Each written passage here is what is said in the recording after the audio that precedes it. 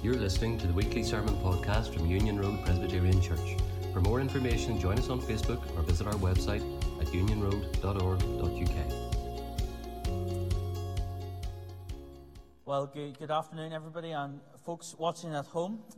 It's been a long time since you've been outside our own houses, hasn't it? We forget what other friends and family homes look like maybe over the past year. But if you remember or even think of going into your own house, maybe you walk through the front door and there's a table or there's a wall and there are pictures up often, aren't there? Or maybe you go into the living room and there's pictures up on your mantelpiece or on coffee tables dotted around the room. And the pictures in those are often really fond memories of either people or moments, aren't there? They mean something to us. They're really, really important.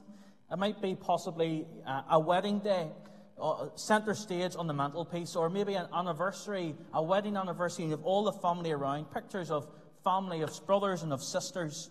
And sometimes in photographs, and memories come flooding back to us, don't they? You'll be sitting in your home and you look up and you see maybe a picture of your son or daughter on the beach as a family day out on the beach. But behind that photograph, you know what else went on that day. You remember that was the day Dad fell off a seat and got sand in his sandwich and was raging. You remember that moment, but if I was to come into your house, I wouldn't know what's behind that. It's a memory for you. It reminds you of what happened on that day. And sometimes in people's homes, there's things that you've made, isn't there? It might be a piece of clay pottery, or it might be a Lego Death Star, or it might be a painting that you've done, or a painting of somewhere special, something that's a great passion to you, a picture of Joey Dunlop up, or an ornament of a piper that reminds you of your passion for piping, or something else that you love, or an ornament about the farm that reminds you of the farm. There are things in our homes, in your homes, that sparks memories for you, and special memories for you. And in Joshua chapter 4, the end point is to spark memories. It's to spark memories for the God's people of Israel. And what are they to remember? They are to remember God's might and God's grace. That's what they're to remember, God's might and God's grace. So whenever you're asked about a certain photograph or a certain ornament from your home, you might be able to tell a story behind it. What all went on in the background. You'll be able to explain the significance behind it. And when it comes to God's might and grace in our lives, don't we often fail to explain God's grace in our lives and in history? We forget what God has done and what God has shown. We're going to think about Joshua really 3 and 4 today, so please have your Bibles out. But remember that Joshua spent these 2 spies into Canaan, and especially Jericho. As they gathered intel, they met Rahab, and they experienced God's rescuing hand and protecting hand. And Rahab told them that the people were afraid of God, that their hearts melted because of God's might. They had heard all of what God had done. And as we study this together, we just want to look at key events, and then we'll think about what it means for us today. So chapters 3 and 4 is all about the crossing of the River Jordan, that idea of passing over, crossing. In those 2 chapters, we get that idea 22 times, and just in case we miss the detail. But together, chapters 3 and 4 help us remember God's might and God's grace. So what's the first event we see? We see simply the crossing of the Jordan, don't we? We simply see the crossing of the River Jordan. At the end of Joshua 1, Joshua gets the elders together and speaks to them. And again, he does the same in chapter 3. And he does in chapter 3 to speak to the elders to get them prepared for crossing the river. And you'll see chapter 3 is full of details of what is going to happen, what will happen. So in verses 2 to 5 of chapter 3, you'll see that there are details and instructions about the crossing. Joshua speaks to the officers who then go out to the different tribes and distribute the news. And Israel was going to move, and before they got even crossing, they had to prepare themselves. In verse 5, Joshua says that they had to consecrate themselves. As he speaks to the nation for the very first time, he's been speaking to the elders, but the very first instruction he gives the people is to consecrate themselves, to make themselves holy. God was going to do something. So it happens in Exodus 19 where the people consecrate themselves before God gives them the law, the 10 Commandments. And we have anticipation of what lies ahead. There's more details in chapter 3. What happens with the ark? Well, the ark is going in front of the people. Okay, the ark is going to go in front.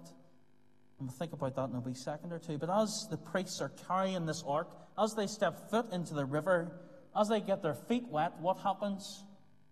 The river stops. This harvest time, it's the springtime for harvest for them. The river is flowing, it is full, it is flowing heavily and fast. And well, as soon as they step foot in the river, the Jordan stops.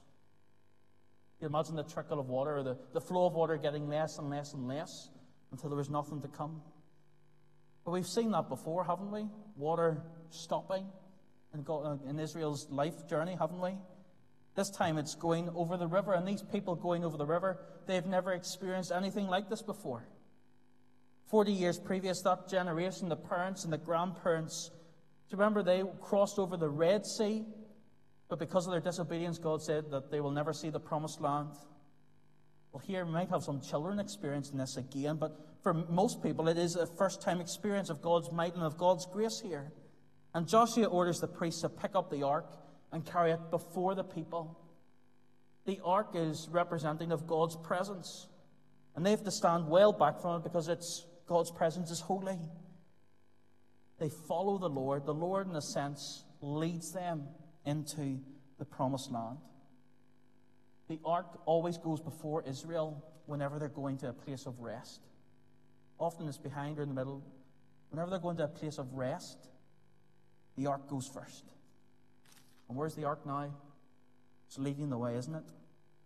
They go across on this dry land, and in chapter 4 and verse 1, not boggy ground, dry land, in verse 1 of chapter 4, and we see just really the crossing's completed, isn't it? All the nation had finished passing over the Jordan. See, God, He had rescued Israel out of Egypt, rescued them out of slavery, but what was His promise? His promise was to give them rest. In other words, to enter the promised land.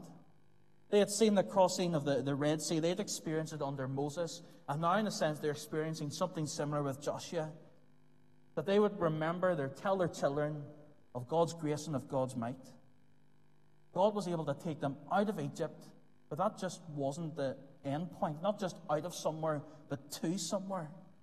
Israel's journey is not complete until they live in the land. And God is showing that He has the might, the power, and the grace to complete this journey of salvation from beginning to end. That is why the Lord goes before. It's the Lord leading them. It's the Lord completing it, if you like. What does Paul say in Philippians chapter 1, verse 6? It's a verse that many of us will know. And I am sure of this, that He who began a good work in you will bring it to completion at the day of Jesus Christ. God's working in Israel, take them out of Egypt, and God is working to bring them into the promised land. And Paul is saying for us that He who began a good work in us, through His Spirit, who works in our hearts, He will bring it to completion. Despite all the fumblings and the failings that we have in our Christian life, the temptations when we fall into sin, God will display His might, power, and grace from beginning to end in our salvation. From before the foundations of this world, through our mire of sin and of filth and of dirt, Jesus' death and resurrection brings it to completion. God will finish the work in us. Even when we stumble and fail and feel like we are failures as Christians, God will complete His work in us through faith in Jesus. Why? Well, His Spirit will not leave us nor forsake us. His Spirit is in us. Can you imagine for Israel? Finally, these people have heard all about God's promise to Abraham, about a land that they never thought they would see. And after years of waiting, and even for this generation, now, having crossed the river, they're standing in the promised land. Crossing the river. What happens as they are crossing the river then? Well, David's touched on it already. They gather stones from the Jordan. God's miraculously caused the waters of the Jordan to stop, and they cross on dry ground. But while the priests are standing in the middle of this dry riverbed, as the waters are held back, the Lord tells Joshua to tell the men of Israel to gather a stone. It's 12 men, one from each tribe, and a sense to represent the whole. One from each tribe to represent the whole of Israel. And these 12 stones, well, we'll come to think about what they mean, but they are to remind them of God's might and of God's grace. Remember God's might and God's grace. One man from every tribe is to gather one stone, and we'll come to think more of the meaning later. But very simply, they gather the stones from the Jordan. What happens next? Verse 14. On that day, the Lord exalted Joshua in the sight of all Israel. And they stood in awe of him, just as they stood in awe of Moses all the days of his life. Seems like a strange thing for God to do, isn't it? To exalt a leader, everybody will be in awe of Joshua. But that's exactly what God does. Why? Well, in chapter 3, verse 7 and 8, God said he would simply do this. The Lord said to Joshua, "Today I will exalt you in the sight of all Israel." Why? That they may know that as I was with Moses, I will be with you. Because can you imagine Moses, the great leader for 40 years that dealt with all the plagues, that brought them out of the Red Sea, who led them in the wanderings of the desert, who was God's prophet, who spoke to the people and God's representative. Can you imagine all the elders getting behind Joshua? But you can imagine outside of the elders and the tribes, there are rumblings going on, couldn't you? Joshua. I think not just one of the 12 spies that went and told us not to go in the first place. You can imagine that transition for Joshua was difficult. It couldn't have been easy. The struggle ahead in the promised land that was to come. Joshua and the people of Israel needed confidence with Joshua's position. The Lord's exaltation of Joshua results in Israel respecting him and standing in awe. The point is that Israel now see very clearly that Joshua was the successor to Moses as their leader. He was going to be their new leader. The elders knew it, but maybe the people didn't quite get it. Because God knows what lies ahead. It's important for the people of Israel to have a high opinion and respect and awe of Joshua. It would have to be very clear that he's from God. Why? Because, Joshua in the upcoming wars, as we'll see in later chapters, there will be really hard commands to give, hard commands to receive, and some really odd and strange commands too. They have to come from a leader with respect, with awe, who is God's leader. And now all of Israel can see that. Joshua is now held in a similar esteem of Moses. Get our minds around it. Moses is the greatest leader Israel ever had. The Bible tells him is the greatest leader. And here they have the same awe of Joshua as they have of Moses. It meant this occasion for Joshua and for all the people. And as Joshua is exalted, the priests rise with their ark and they finish their crossing of the river. So the people are overtaken. And the only people with wet feet on the dry ground are the priests. And very simply, the waters returned.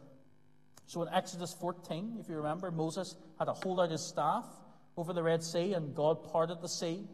And then to return the waters together, Moses held out his staff again. And it's like a bookend of the covers of the book for that story of the Red Sea. And it's the same here with the River Jordan. The ark comes on and the ark leaves and the water flows again. But as the priests are coming back and as all the people are standing in awe, chatting amongst each other of God's might and of God's grace, seeing what he has done, what else is going on? Well, we have a memorial constructed, don't we? In the last part of chapter 4, verses 19 to 24. But what day does this all happen on? You see it there in verse 19? The 10th day of the first month. Is it just like another random date, like the 25th of April, 21? Why is it there? There's no random date. The 10th day of the first month is the same date we find in Exodus 12.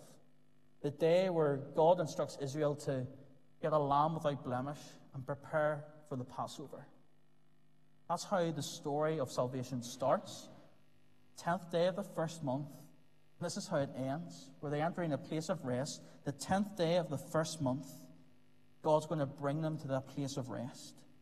40 years to the day. But what is the meaning? Whenever they gather these 12 stones up, they put them in a pile and look at them. What's the point behind it? It seems quite odd and strange. Well, the point is that in the future, people will come to this place, Gilgal. They will see the memorial and learn of the events of crossing the River Jordan, just like we have cenotaphs and so on. We come at certain times of the year and remember all that's happened in the past.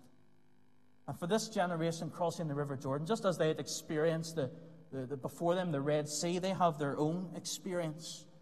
where here they can remember God's events, God's might and God's grace, and getting them across the river, and remember what God has done before in Egypt and in the wilderness.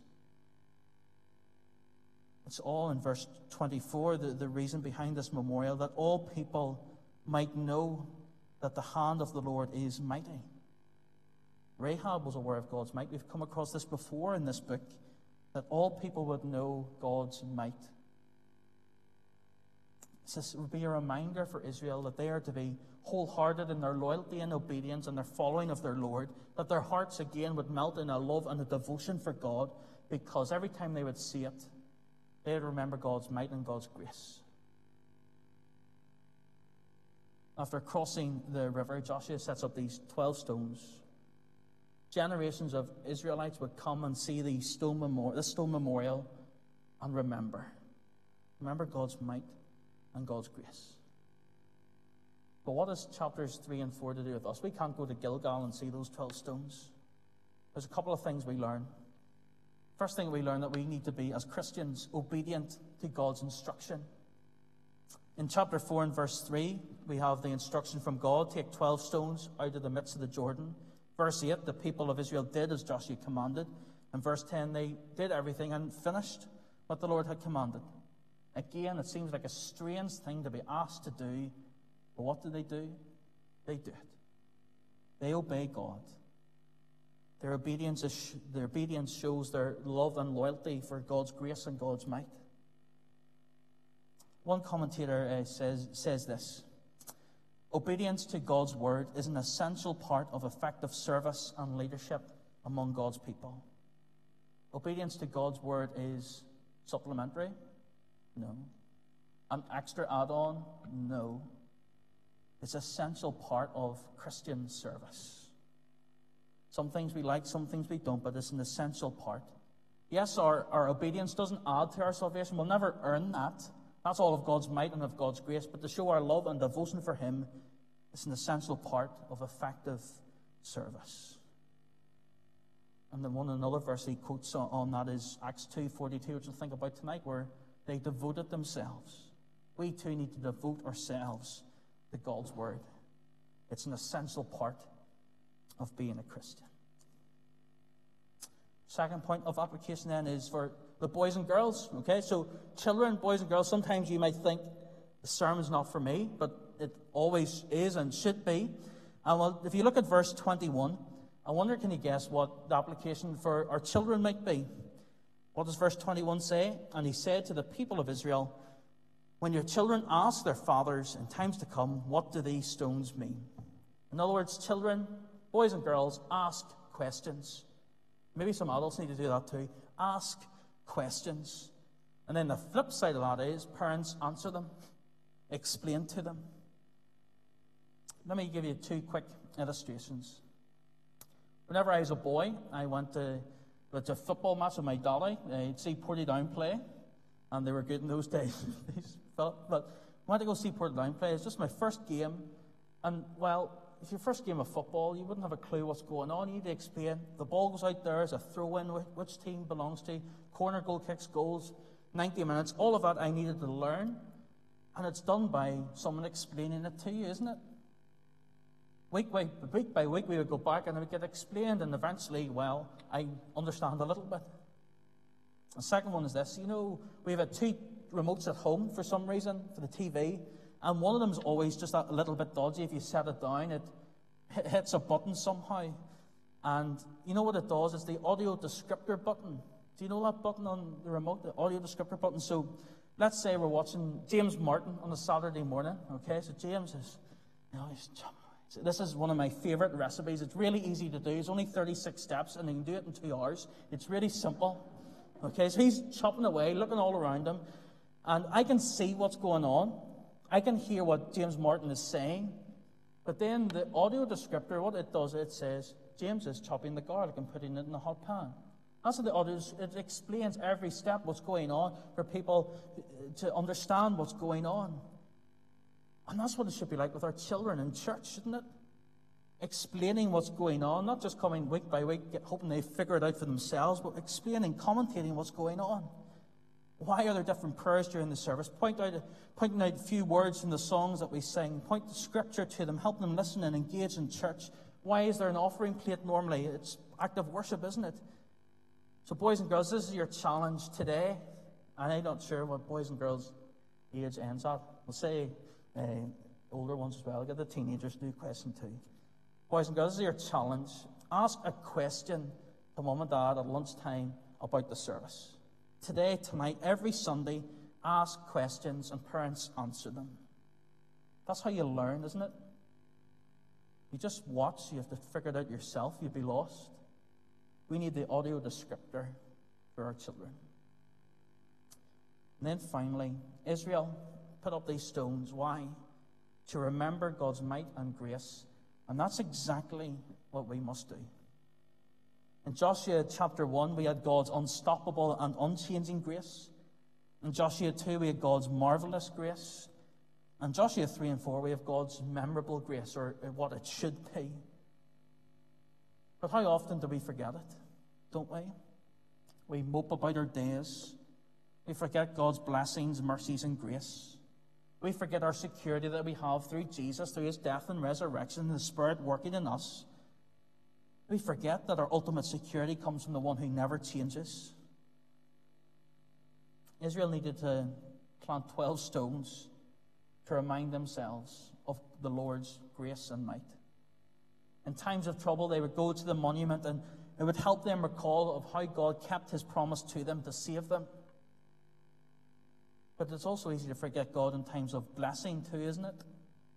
But whenever they would go to the stones, if they were to go to the stones in time of blessing, they would be reminded it's all of God's grace and all of God's might.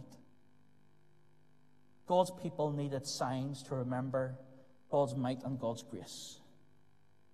Just consider the ways God has shown himself faithful to us in our lives. He will keep his word in the future is just evidence that he will do that because of what he's done in the past. God's people need reminded, and we need signs. Remind us of God's mighty acts of salvation, not Israel's mighty acts of salvation from slavery to rest, but from sinners to salvation in Jesus. Joshua's memorial today, we could go to it. Or in fact, we couldn't go to it, sure we couldn't. But imagine 20 years down the line from where we are in Joshua 4. They have the land. The children who crossed the River Jordan have now their families, and they're going on their holiday. And they go down to the stones of Gilgal, and they see them. The kids ask, Dad, what do those stones mean? What would the answer be? It would be the answer of the whole story of salvation, wouldn't it?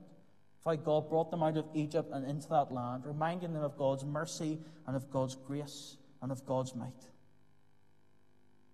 We still need those signs. That's why we have our Sunday by Sunday by Sunday, morning and evening, to remind ourselves of God's might and of God's grace. That's why we need to pray and read our Bibles. That is why we have the baptism and communion, those visible signs of what Jesus does for us. We need to remember God's might and grace. Think to the photographs on your mantelpiece, or maybe the happiest day of your life, or a favourite holiday that you have. You have the photographs, you have the moments, but there's something else going on in the background too, isn't there? Sometimes we have a box or a collection of things that help us piece together the whole days, mementos of that day, to remind us of exactly what had been going on. That's what these 12 stones are for. That's what the Scripture is for. That is what Sundays are for. That we would remember God's might and grace in our lives. And in doing so, daily, weekly, it warms our hearts. It causes our hearts to praise him because we remember not us, but it's Jesus. It's God's might and grace working in our hearts. Having looked at what God has done in Joshua 3 and 4, having remembered what he's done in us and through his Son Jesus, his Spirit in our hearts that will never leave us nor forsake us, let's stand and worship as we close together. My heart is filled with thankfulness.